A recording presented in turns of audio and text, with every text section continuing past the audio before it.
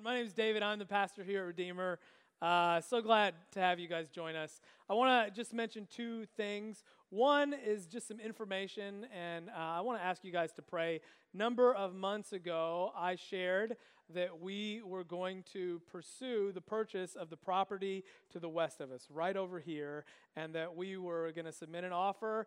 And a lot of people have asked me about what's happened with that, and so this is the update. We have not been able to come to an agreed upon price that both parties are happy with, and so we are going to continue that conversation, but also start looking at some other options. And so I would very much appreciate your prayers.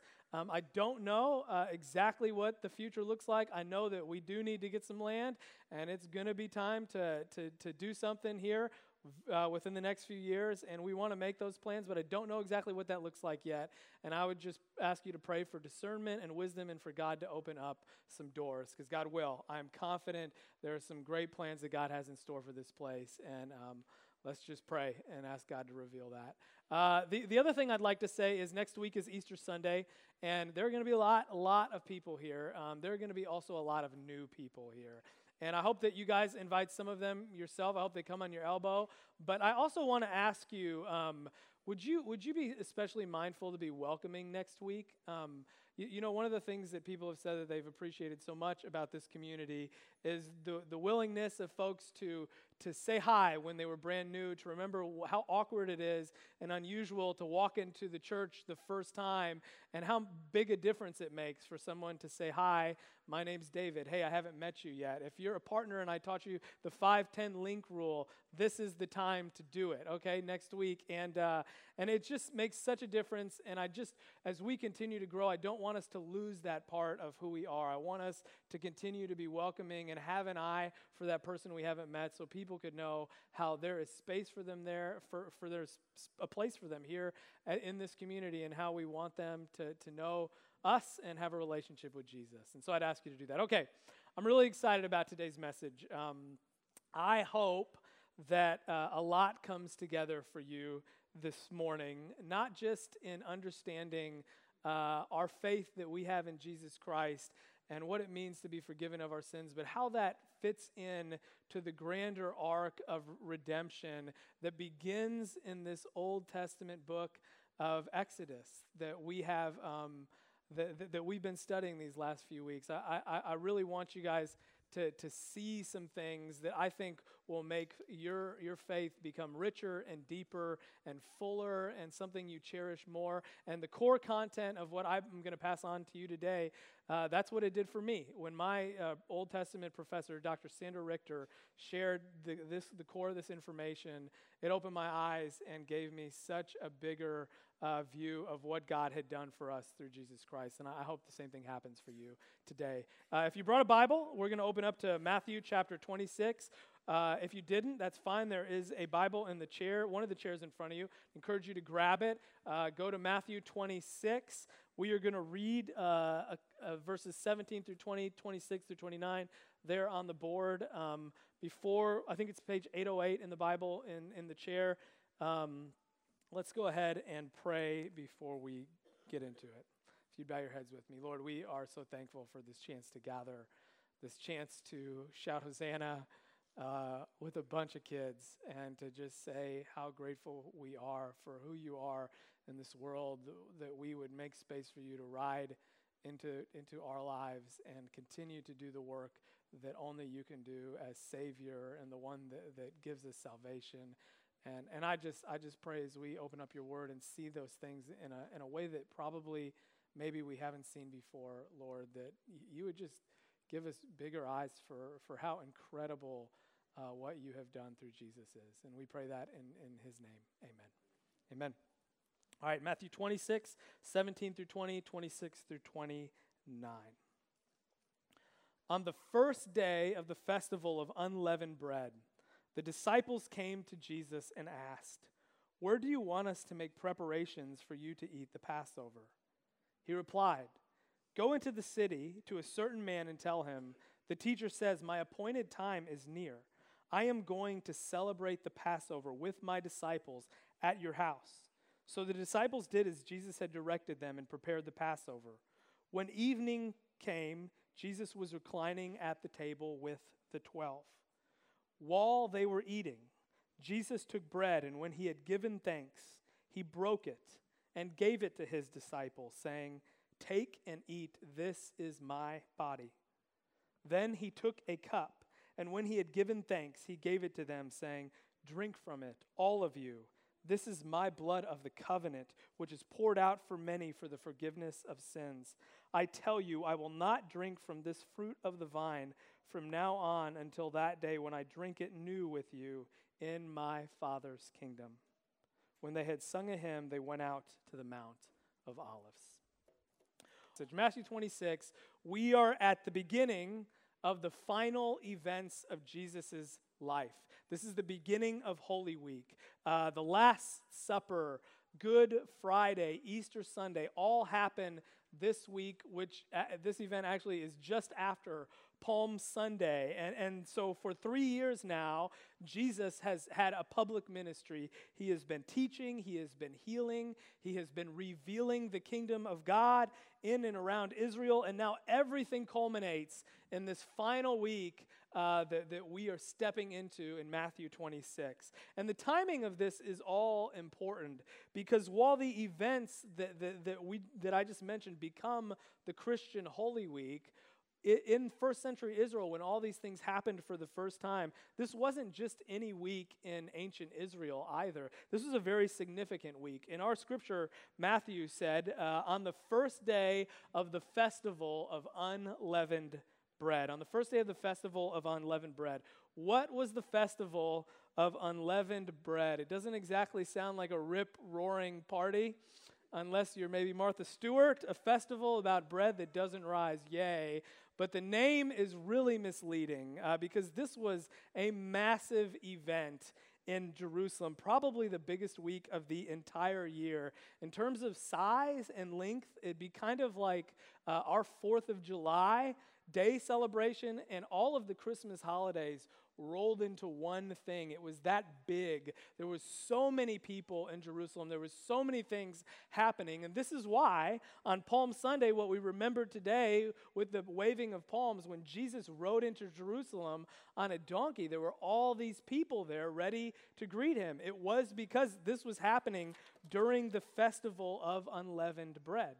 So what did the festival celebrate? Remember this book that we've read for the past 6-7 weeks here on Sunday morning, the book of Exodus? That's what the festival of unleavened bread was about. This was the week when the Israelites remembered how they were freed from their slavery and their death in Egypt. This week, they remembered their independence. It really was kind of like the 4th of July. They remembered when God set them free, and they celebrated it with everything they had. And so our Christian Holy Week, note this, happens during, the first Holy Week happened during the celebration of the Exodus from Egypt. Right? That's not a coincidence. There's something very important going on here. And you might have noticed over the past few weeks this little tagline that we've put on the series, Exodus from Egypt to Easter. Well, today I hope that this connection between Egypt and Easter becomes exceedingly clear for you, because that's the jump that we're going to make, okay? The biggest event of the Festival of Unleavened Bread was called the Passover meal. And this is what the disciples are asking Jesus about in the other half of that first verse in the passage we read, Matthew 26:17. On the first day of the festival of unleavened bread, the disciples came to Jesus and asked, "Where do you want us to prepare the Passover supper?" Right, so they're asking, where are we going to do this giant meal, this really important thing that we do during this festival? And that Passover, what was it, right? Well, we have worked, if you've followed with us over the weeks, we have worked through 9 of the 10 plagues. We have studied 9 of those plagues. The Passover identifies the 10th.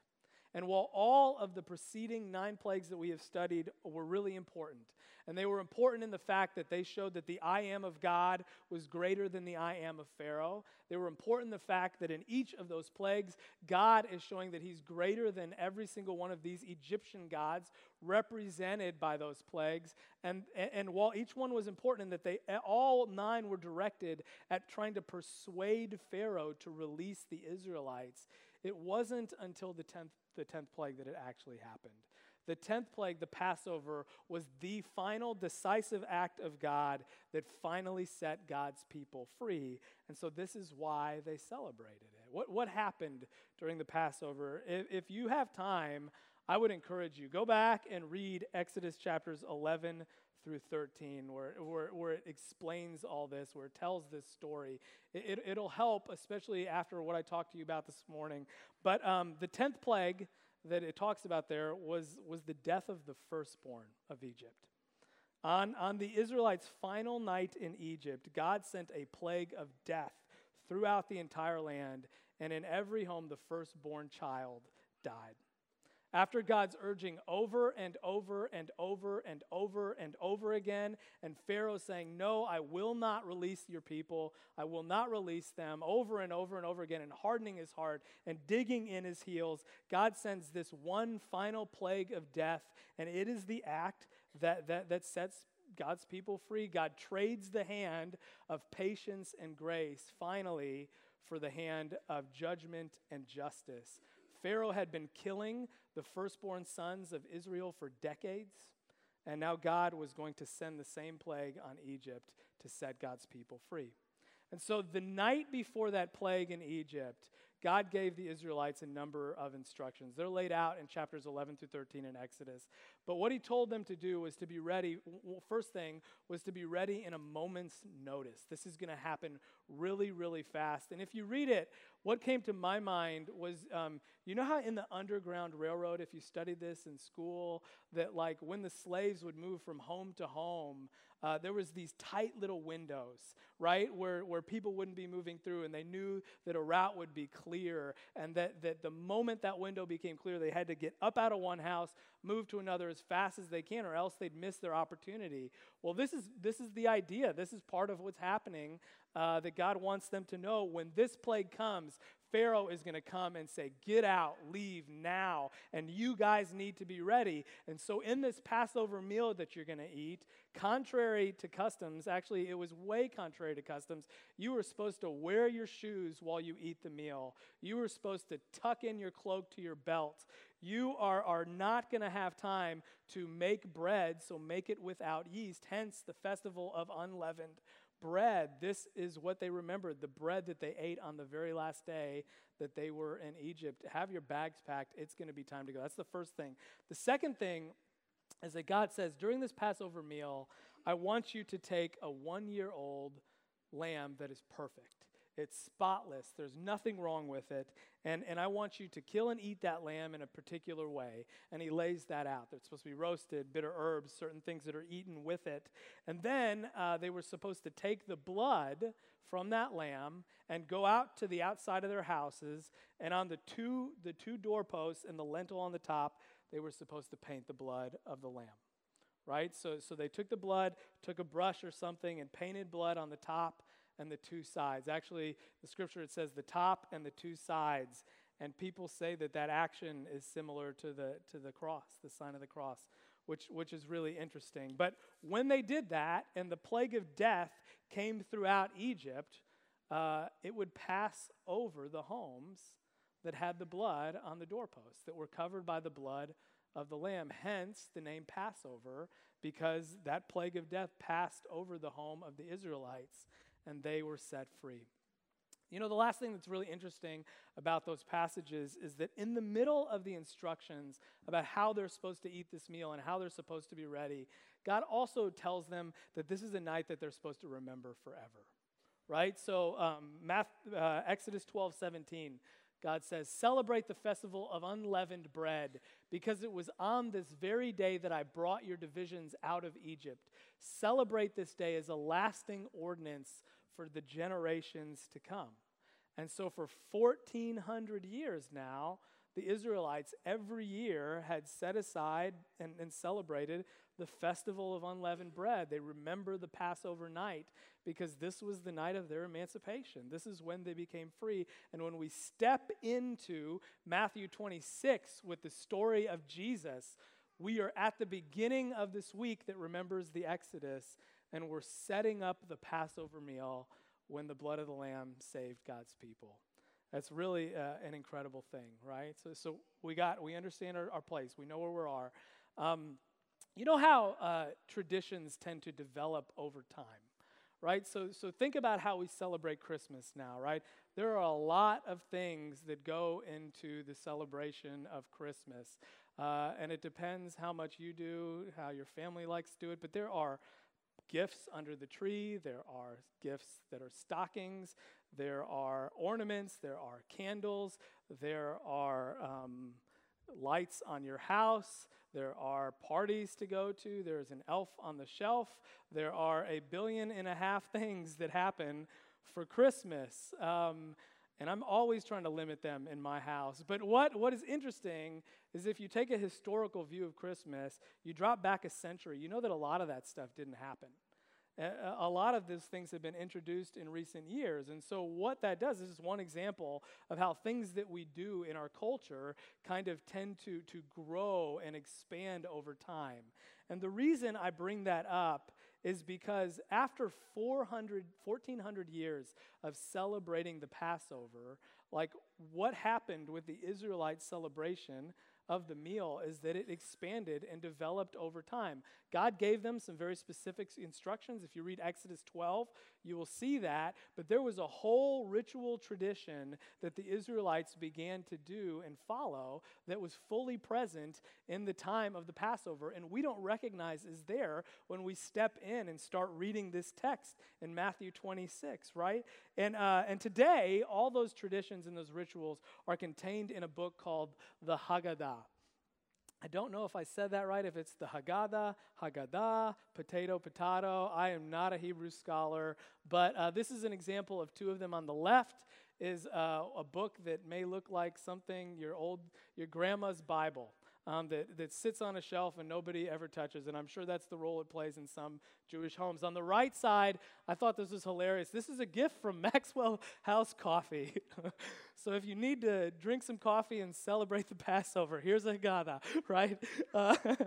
But both of them, these books contain the instructions on how you're supposed to celebrate the Passover. And actually later this week, Jews all over the world will take a Haggadah and remember what God did in freeing them and celebrate a Passover meal and follow the things that Maxwell House Coffee tells them to do, right?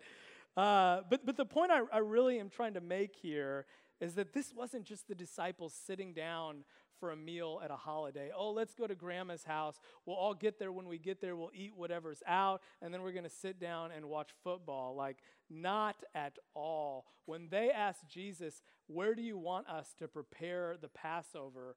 There is so much in that statement that's got to go into the preparations. And when they get there, this is a highly symbolic, ritualized meal, and every single part of it is packed with meaning. And this, when we begin to understand it, is where seeing the Last Supper that Jesus had with his disciples really opens our eyes to what God did through Jesus in the New Testament. Passover meal centered around 4 cups. Each of those cups brings out a part of what are called the I will passage in Exodus chapter 6. It's this passage. Therefore, say to the Israelites, I am the Lord, and I will bring you out from under the yoke of the Egyptians.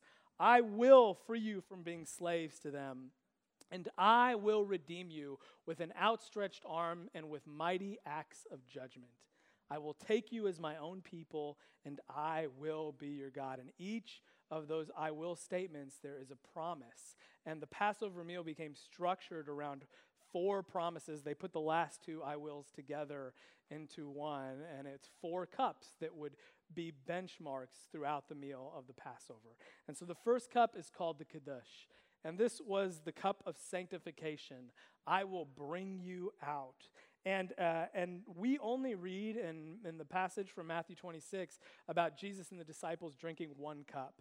That's because they assume that we know that there's 4 cups, and they don't mention this cup. The way that this meal would have begun, actually, after Jesus sat down with the disciples, is that Jesus, who would have been the presider over the Passover meal, would have lifted up this first cup of sanctification, and he would have said these very words, "Blessed are you, O Lord, our God, King of the universe, creator of the fruit of the vine. And they all would have said, Amen. And they would have drunk the cup, and with that, the meal would have begun. Passover would have commenced. And they would have done a couple things and then gotten to the second cup of Passover, which was called the cup of deliverance. God will deliver us from our slavery in Egypt. They'd remember that part of the story.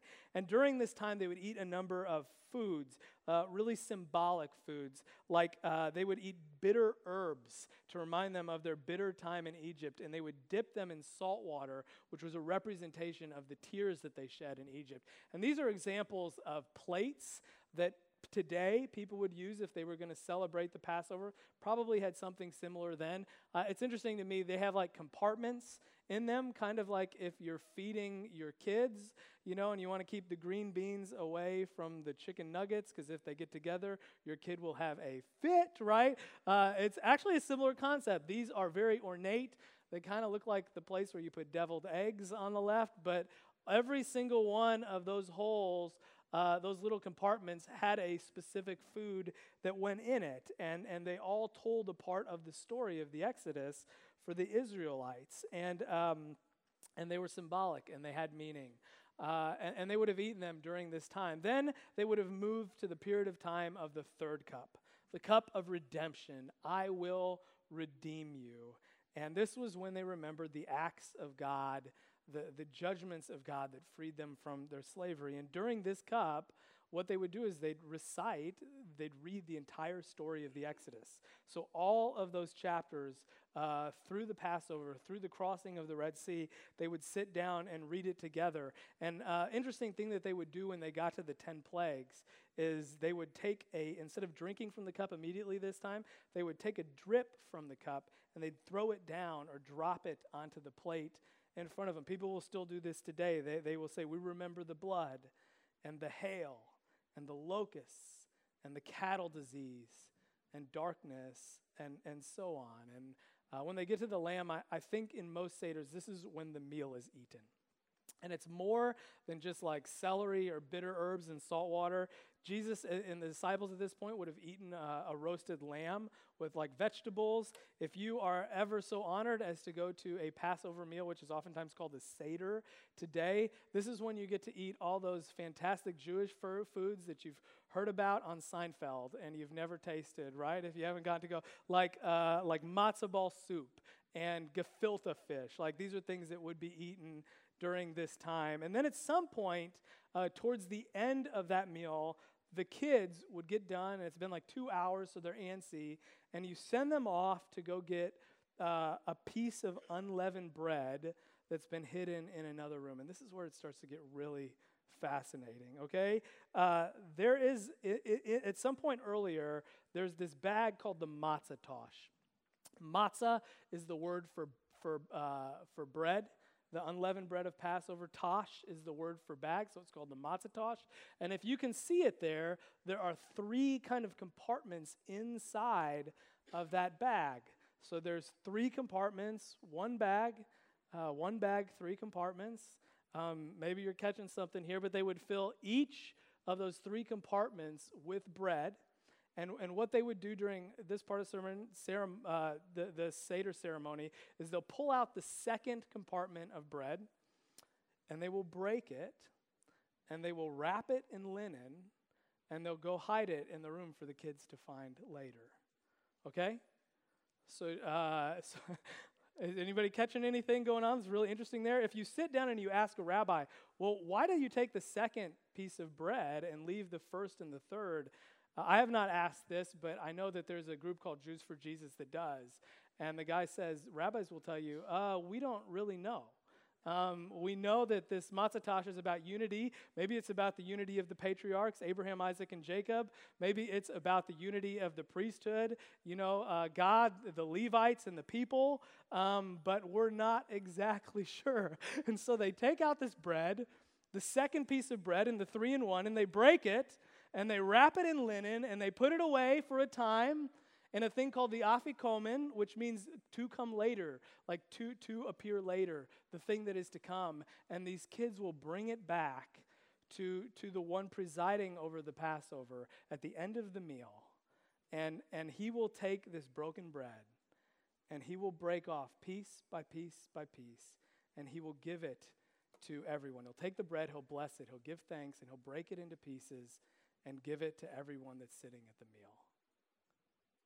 Does that remind you of anything? Does that, I see some heads nodding. This is exactly what we do in communion. This is what Jesus did in this passage. When we read in verse 26, as they were eating, Jesus took a loaf of bread and asked God's blessing on it. Then he broke it in pieces and gave it to disciples, saying, "Take it and eat it, for this is my body." Right? He was taking this piece of bread and he was starting to change the meaning of it. This wasn't just any bread now. This was my body, he said, broken for you, right? And so what's really interesting is immediately after this bread is broken is when the third cup is drunk in the Passover tradition. So after the meal was over, Jesus would then take a cup and he would bless it and he would lift it up. Does that sound familiar to anybody, right? So here's the first thing I want to point out, in Matthew 26, when we read about the Last Supper, we can locate ourselves in the Passover tradition because we know that the last piece of food that's eaten is this unleavened bread that's broken and given to people. And then immediately following, they lift up the cup. It says after the meal was over in some of the texts. We know where Jesus was, and now we can begin to see what Jesus is doing, because what does the third cup represent? It's the cup of redemption. It's the redemption that the Israelites experienced through the Passover because the blood of the lamb was painted on the door frames of their homes, right? And so what does Jesus do when he lifts up that cup?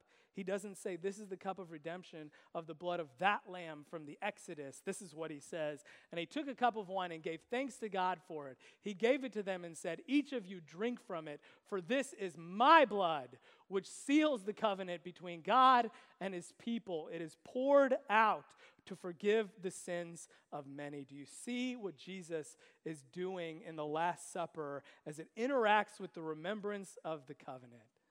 He's saying in the clearest way he knows possible, God is doing something as big as the Exodus right here and right now, and he's doing it in my blood. He is transforming the Passover of the Israelite to the communion of the Christian. He's saying God freed you from your slavery of your death when you lived in Egypt. And now God is going to free you from your slavery to sin and death that we all have in all of our lives through the forgiveness of your sins, through the blood of a brand new lamb, which is me, right? This is happening right here and right now. And you better believe that the disciples who are already wondering what Jesus is doing at this point, eyes are wide open, standing in awe of what this man has just said. They know that something is up. At the beginning of the meal, Jesus says, I have desired with great desire to eat this meal with you. And now he is telling them why, right? And there are so many things that I would like to continue to lay out. We do not have time this morning. There's a fourth cup. I don't have time to get into any of it, where they sing psalms together, and that's what happens in the text before they go out to the Mount of Olives. It says they sang and they left for the Mount of Olives. They would have sung some psalms together. That's what they do. There's more meaning. It actually ties into Palm Sunday. I don't have time for it. I'm sorry.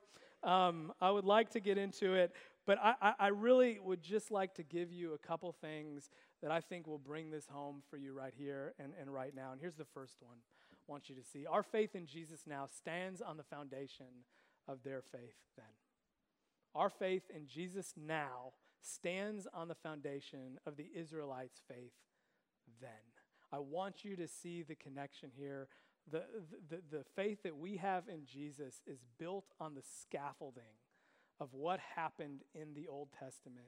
We definitely can understand what it means that Jesus has forgiven our sins and loves us everlasting without an understanding of the Old Testament. I'm thankful that we can do that. I am for that in every single way. I think that's where we all begin, right? But I want to tell you, I think it's a beginning.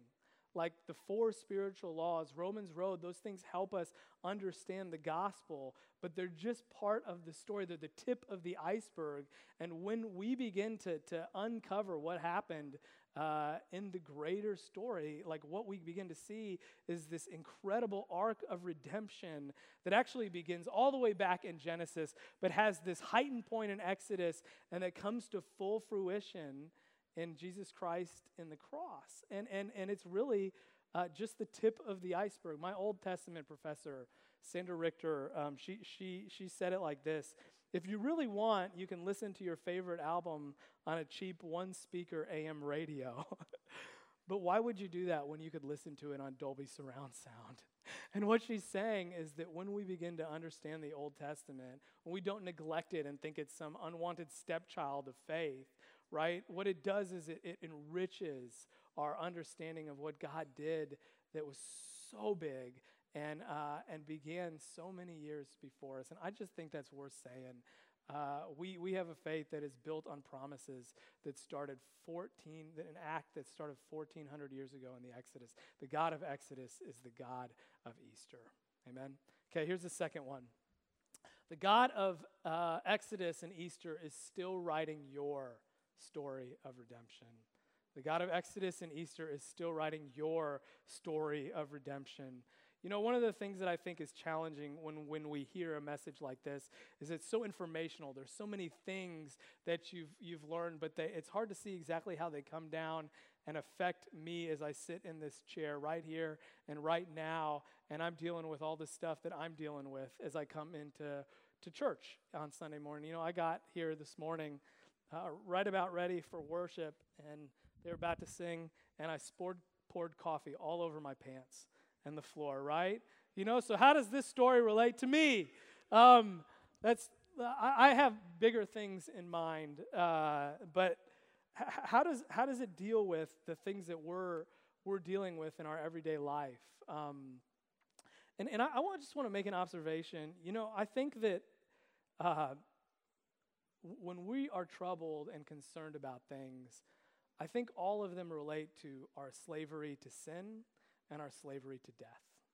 I think if you think about the things that come up against us in this world, they're all related to some sort of slavery that we experience through sin, our own, or sin that is just here, and the death that is the consequence, the result, the wages of sin that Paul calls it in the book of Romans.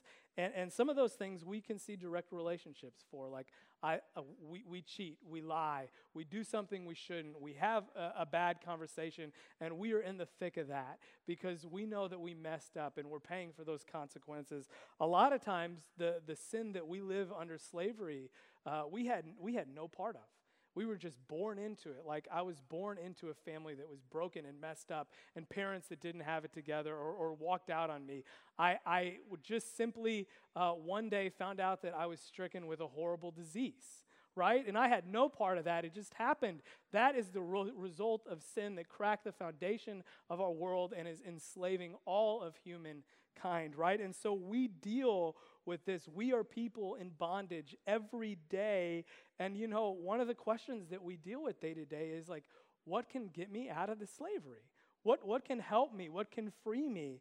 And what I would encourage us to do, especially when we're sitting in things and we don't know how they're going to look, how they could look better, how the story of redemption is written in my life right here and right now, and we struggle to see it. You know, I would really encourage you all to think bigger, to look larger, to remember this massive story of redemption that we saw unpacked in a new way, that God had done something 1,400 years earlier that was going to come to fruition that changed your life and changed the course of history in all the world, that God isn't limited by the things that we are limited right here and right now. The God of Exodus who freed them then is the God of Easter who will free us forever and is the God who can come in right now and step in even beyond our ability to see things and free us right here and right now. Eugene Peterson says it like this: the God of Exodus and Easter will do things in you that neither you nor your friends would have supposed possible. He is not limited by anything you think you know about him. He is not boxed into the cramped dimensions of your ignorance or your despair. As Isaiah says, behold, I am doing a new thing. Behold, I am doing a new thing. And isn't that what the Exodus to Easter was all about? God had done this incredible thing in the Passover and freeing a nation of people from their slavery. And God did it even better, newer, to free all of us from our slavery to sin and death. And what I hope can happen for you as you're able to step outside of what's happening in your life is that you're able to then see this bigger thing that's happening and say, if God did it then, he can do it for me now too.